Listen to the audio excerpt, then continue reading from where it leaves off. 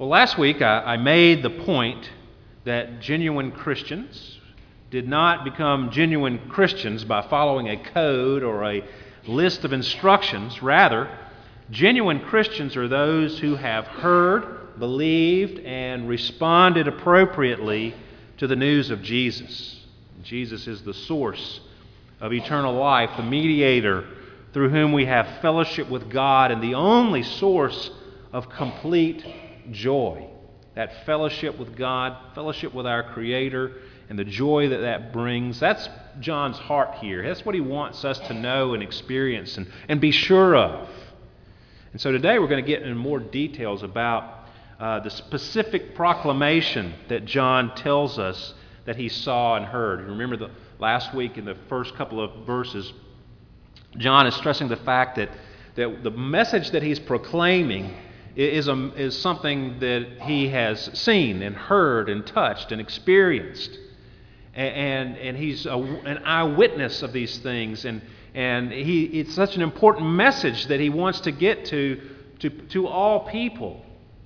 And he wants us to hear it and appreciate the message. And so today we're going to look at that message, that proclamation. What is it that John has seen and heard and he so desperately wants to share with us today?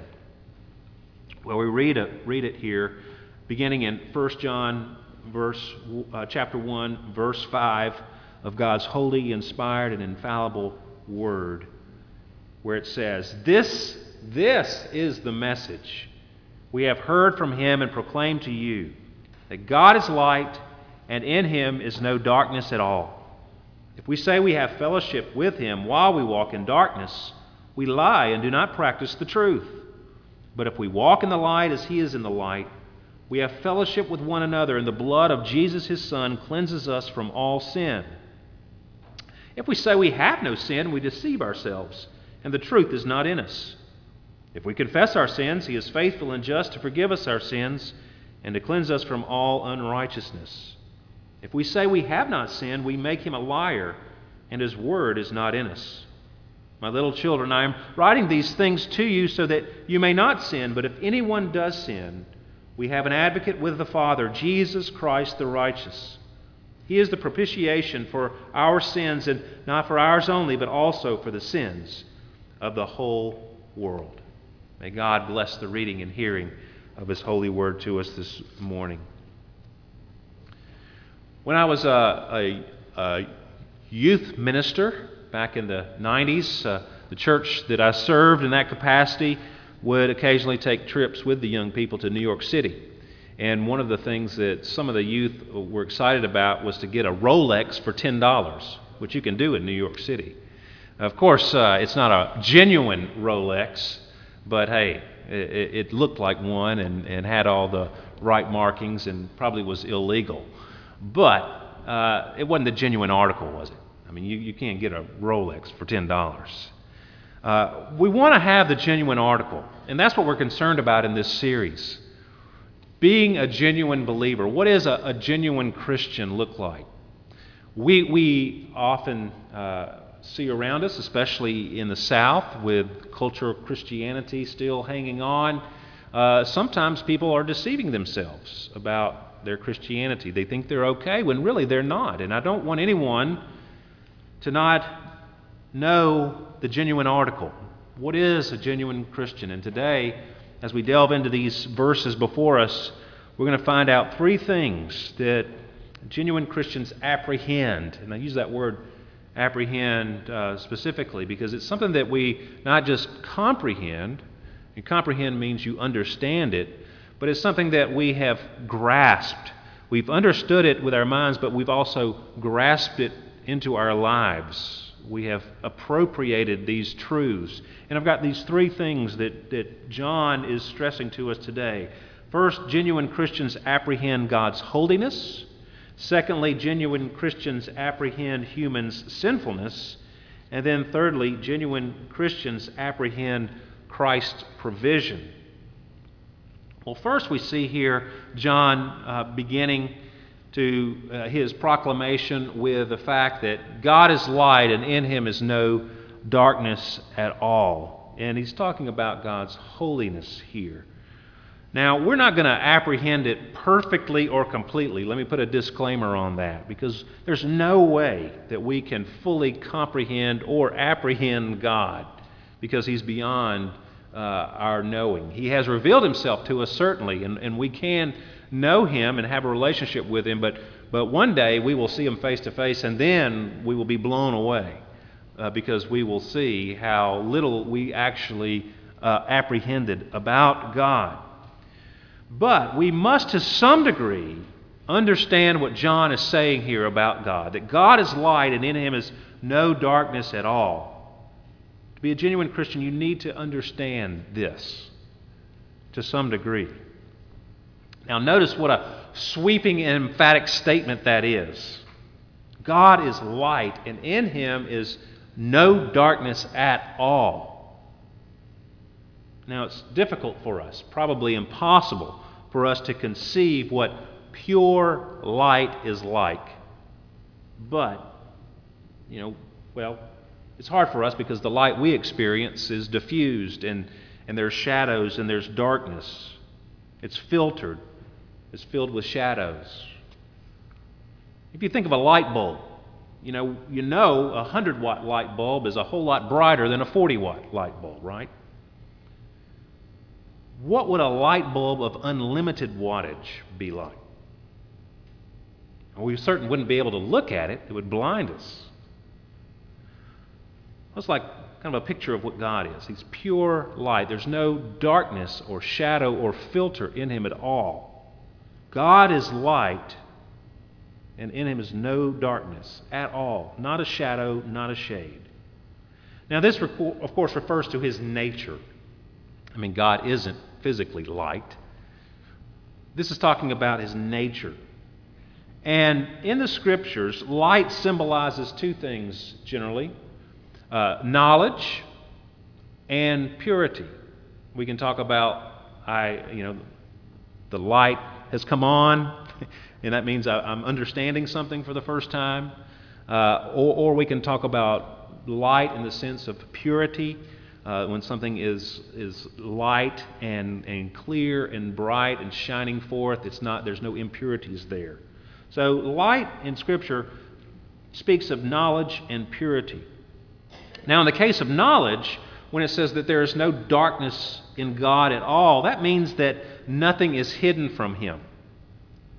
Everything is in his light and exposed before him. He has perfect knowledge of everything. He is the light. He is the one that shines into the darkness, and the darkness is no more. He comes and he sees clearly everything and everyone. And in the case of light symbolizing purity, it means that God has no unrighteousness in him at all. There's no spot or blemish or sin there. He is spiritually and morally perfect. He is sinless, holy, pure. Now, we sang earlier, the first hymn, immortal, invisible, God only wise, in light inaccessible, hid from our eyes. Now, those lines are based on another text of Scripture, 1 Timothy 6:15 through 16, that describes the Lord as the blessed and only sovereign, the King of kings and Lord of lords, who alone has immortality, who dwells in unapproachable light, whom no one has ever seen or can see. To him be honor and eternal dominion. Amen. Well, Dionysius, an ancient church father, said it well in talking about God being light. He says, God's nature is absolutely pure, without any admixture, full eternal light, and so perfect that it excludes every flaw. No, even more, it is pure light, perfect above everything that is pure, light, and perfect. That's a wonderful summary statement. So this statement that God is light and in him is no darkness at all has implications for us. In reference to his purity, it implies that God is antithetical to evil. God and wickedness are incompatible. If He is light and in Him is no darkness at all. And the Bible affirms this elsewhere, and I've given you several scriptures here. Habakkuk 1, you who are of purer eyes than to see evil and cannot look at wrong. Psalm 5, you are not a God who delights in wickedness. Evil may not dwell with you.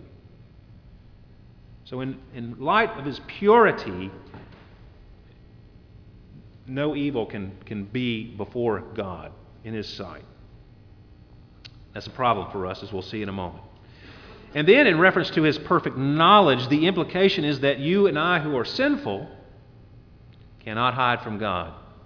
We are exposed before Him, before His light.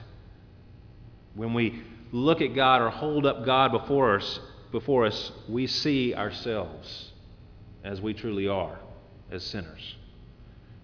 Calvin in his Institutes, John Calvin, began those institutes by talking about knowledge of God leads to knowledge of self. As we understand who God is, it helps us to understand who we are.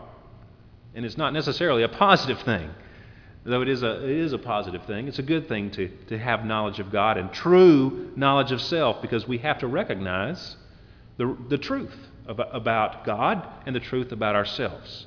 And the truth about God that John is pressing to us this morning is that God is light, and in Him is no darkness at all. Hebrews 4:13. No creature is hidden from His sight, but all are naked and exposed to the eyes of Him to whom we must give account. That's a sobering statement. So the proclamation that John makes here has its starting point with God and His nature. John has stated that he is proclaiming these things to us so we can have fellowship with this God who is light. And we can enjoy God who is light and have the fullness of joy. You know, when I was a kid, I got old enough where I'd get up on Saturday morning and my parents would be sleeping in, and I'd go and watch Scooby-Doo and the other cartoons and Bugs Bunny and all that. And I would always like to pour me a big glass of chocolate milk, and I would fill that thing all the way to the top. You know, and I always spill it everywhere. But I wanted that thing to be full. And that's what it's talking about here. The word is fullness of joy, to be completely full of joy. And that's what's being promised here. And it's amazing. It's an amazing statement that we can have fellowship with God, this God who is light, and in Him is no darkness at all. We who have darkness in us. The Bible says in Isaiah, your iniquities have made a separation between you and your God, and your sins have hidden His face from you so that He does not hear. See, before we can get to that fellowship and joy, before we can experience that, we have to understand that we have a problem. And we have to apprehend the holiness of God, else we won't appreciate the provision that He has made for sinners like us who have iniquities that have separated us from Him. And that brings us to the second point.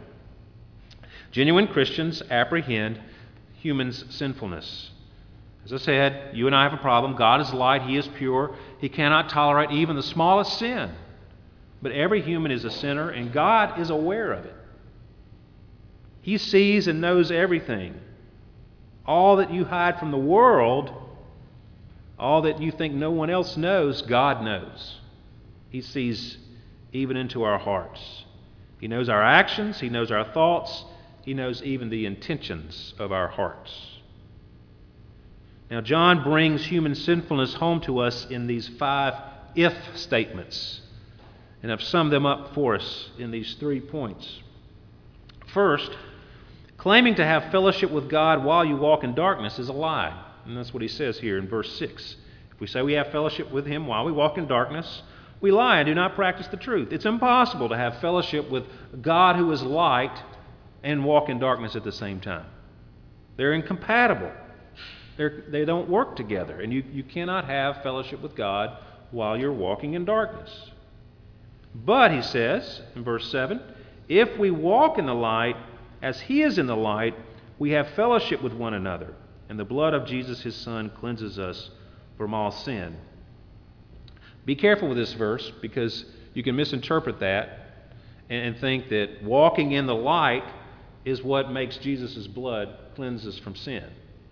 That's not what this is saying. This is not a statement on how to be right with God, but rather a statement on how you know that you are right with God. How do I know that I'm right with God? How do I know that I have fellowship with God? Well, I'm walking in the light, as He is in the light. And the only way that I'm doing that is if Jesus is cleansing me from sin. If the blood of Jesus, His Son, is cleansing us from sin, then we can walk in the light, as He is in the light, and enjoy fellowship with Him. If we think that we can just go along in our lives sinning without any consequences, we're fooling ourselves. We don't have fellowship with God. We're not enjoying fellowship with God if we're continuing to practice sin. We're lying, and we're not practicing the truth. That's not true. So claiming to have fellowship with God while you walk in darkness is a lie. Secondly, denying you are a sinner is self-delusion. Verse 8, if we say we have no sin, we deceive ourselves, and the truth is not in us. There are a lot of people today who are offended when they're told that they're sinners. They don't think of themselves as sinners. Well, they're deceiving themselves, the Scripture says. If you say you have no sin, you're deceiving yourself. The truth is not in you. The fact of the matter is you are a sinner. Every one of us are sinners. And to deny that is self-delusion. But, verse 9, if we confess our sins, if we agree with God's assessment of us, and that is saying, hey, yes, I am a sinner, God. I own it. I confess it. Then He is faithful and just to forgive us our sins and to cleanse us from all unrighteousness. It's one of my favorite verses in the Scripture. I quote it all the time to you. We have to agree about what is the reality of our lives, and that we're sinners, and not deny that fact. And if you want to be a genuine Christian, you've got to come to that realization that, yes, I'm a sinner. Jesus was criticized because He reached out to prostitutes and tax collectors, and He said, it's the sick who need a doctor. Those who are well don't need the doctor. There are a lot of people who are sick who think they're well, and so they're not going to the doctor. That's a dangerous place to be. There are a lot of people who are sinners, they deny that they're sinners, and they're not going to Christ for salvation.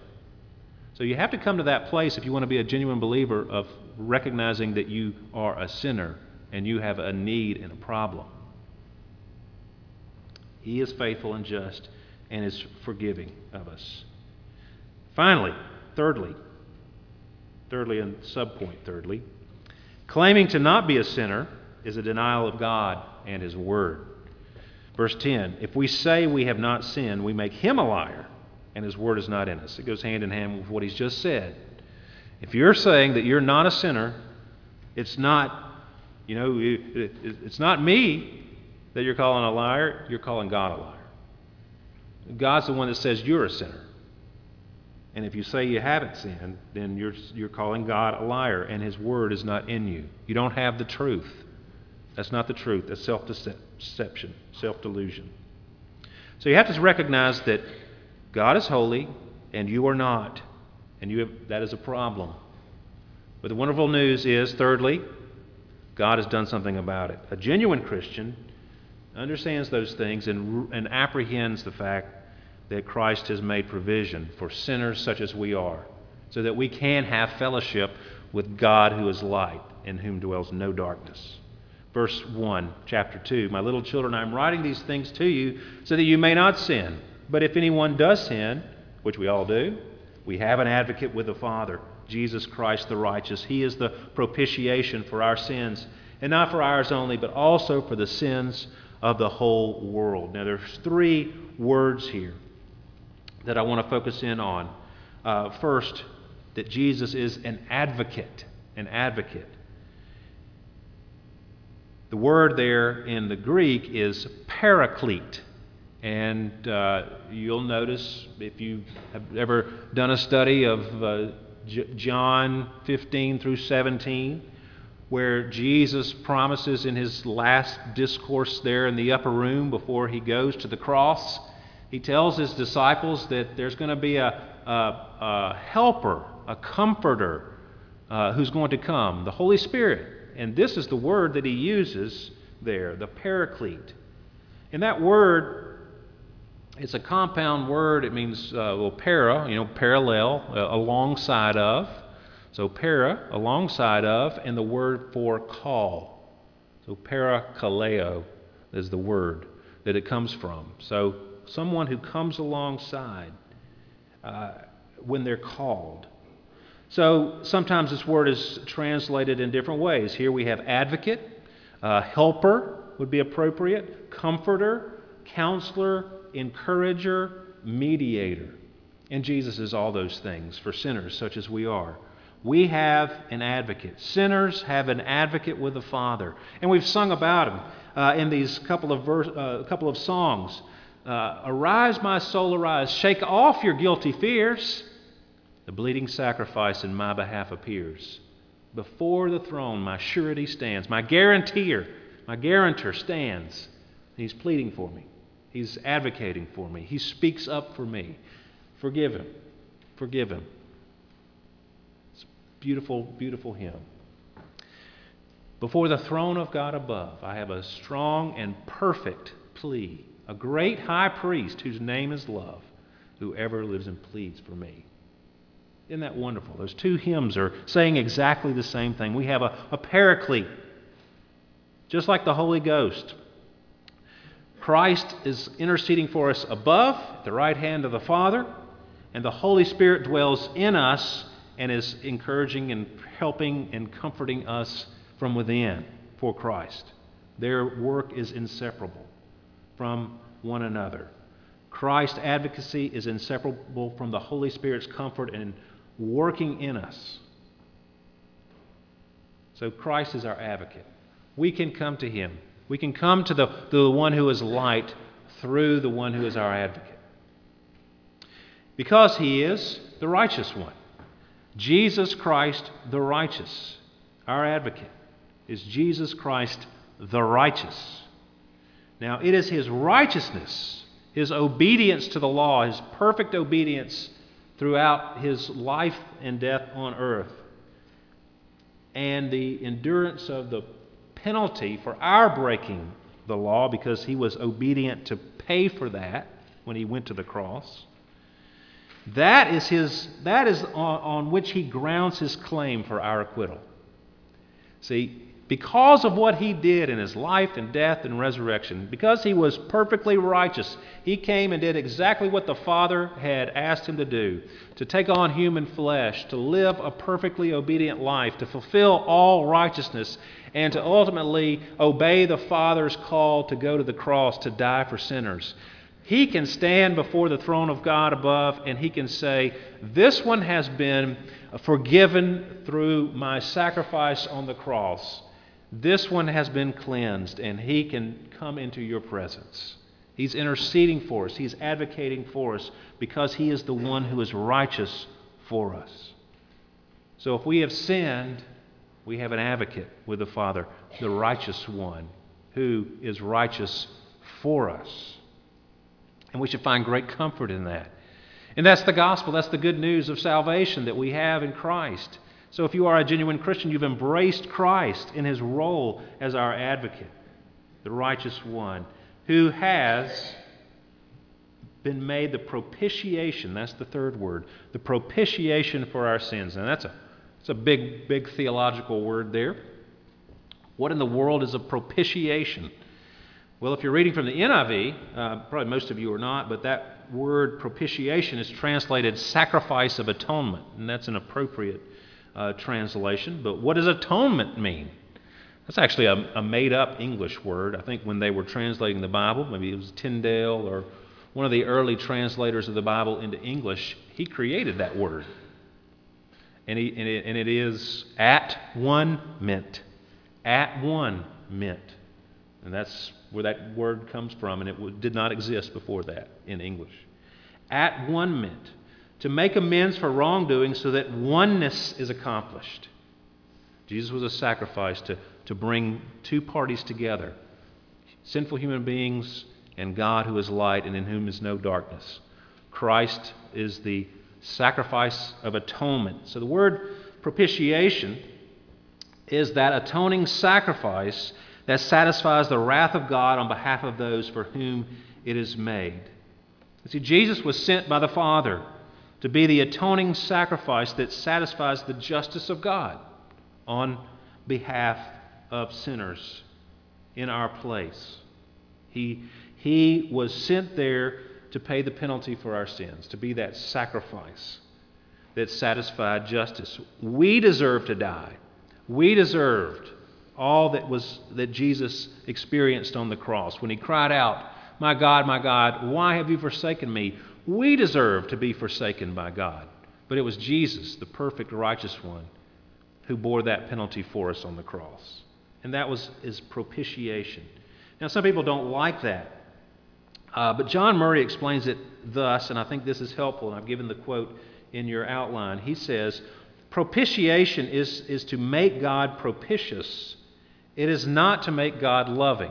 See, a lot of people accuse this idea of propitiation of being cosmic child abuse. God is made out to be some ogre, child abuser who takes his son and destroys him for sinners, and they don't like that. But that's what the Bible says, but that's a mischaracterization, because God did that not because he was spiteful or mean or capricious, but because he was loving. He desires to have fellowship with his people, and he has sent Jesus Christ to make that happen. So Jesus satisfied justice on the cross. He was that sacrifice. Propitiation is to make God propitious. It is not to make God loving. We were the objects of his love while we were still the children of wrath. God sent his Son in order that his wrath might be propitiated. The sending of his Son was the provision of his love in order that his love might realize its purpose. Because he loved us so much, he sent Jesus to do this great thing for us, to be a sacrifice for us. Romans 5:8 says it. God shows his love for us in that while we were still sinners, Christ died for us. So we must apprehend what Christ has done for us and then rest in it. Put our faith in it. Trust in what he's done. And that's what makes someone a genuine Christian. You recognize you have a problem because God's a holy God and you're a sinful human being. But God in his great love, his steadfast love that we read, remember from Psalm 36? His steadfast love that endures forever sent his Son into the world to lay down his life so that we could have fellowship with him, eternal fellowship with him, and that our joy might be full. May the Lord help us to apprehend these truths and to live in light of those truths. Because sometimes that's the struggle, isn't it? Because we do sin, and it breaks our fellowship with the Father. But we know that we have an advocate, Jesus Christ, and if we confess our sins, he will forgive us and cleanse us, and we can once again enjoy fellowship with God. Let's pray together. Heavenly Father, we do pray that we would have a deeper apprehension of these truths today. Maybe they're not new truths to us, but Lord, I pray that they would take root deeper in our hearts, that we would know it better, we might appreciate it more, and might live in light of these truths, and that would show itself in more holy, to walk in the light as you are in the light. Lord, we pray that if anyone is here who has never really understood these truths, that as they grasp them, that they would cry out to you and put their faith and trust in you and what Jesus has done for them. And we pray this in his name. Amen.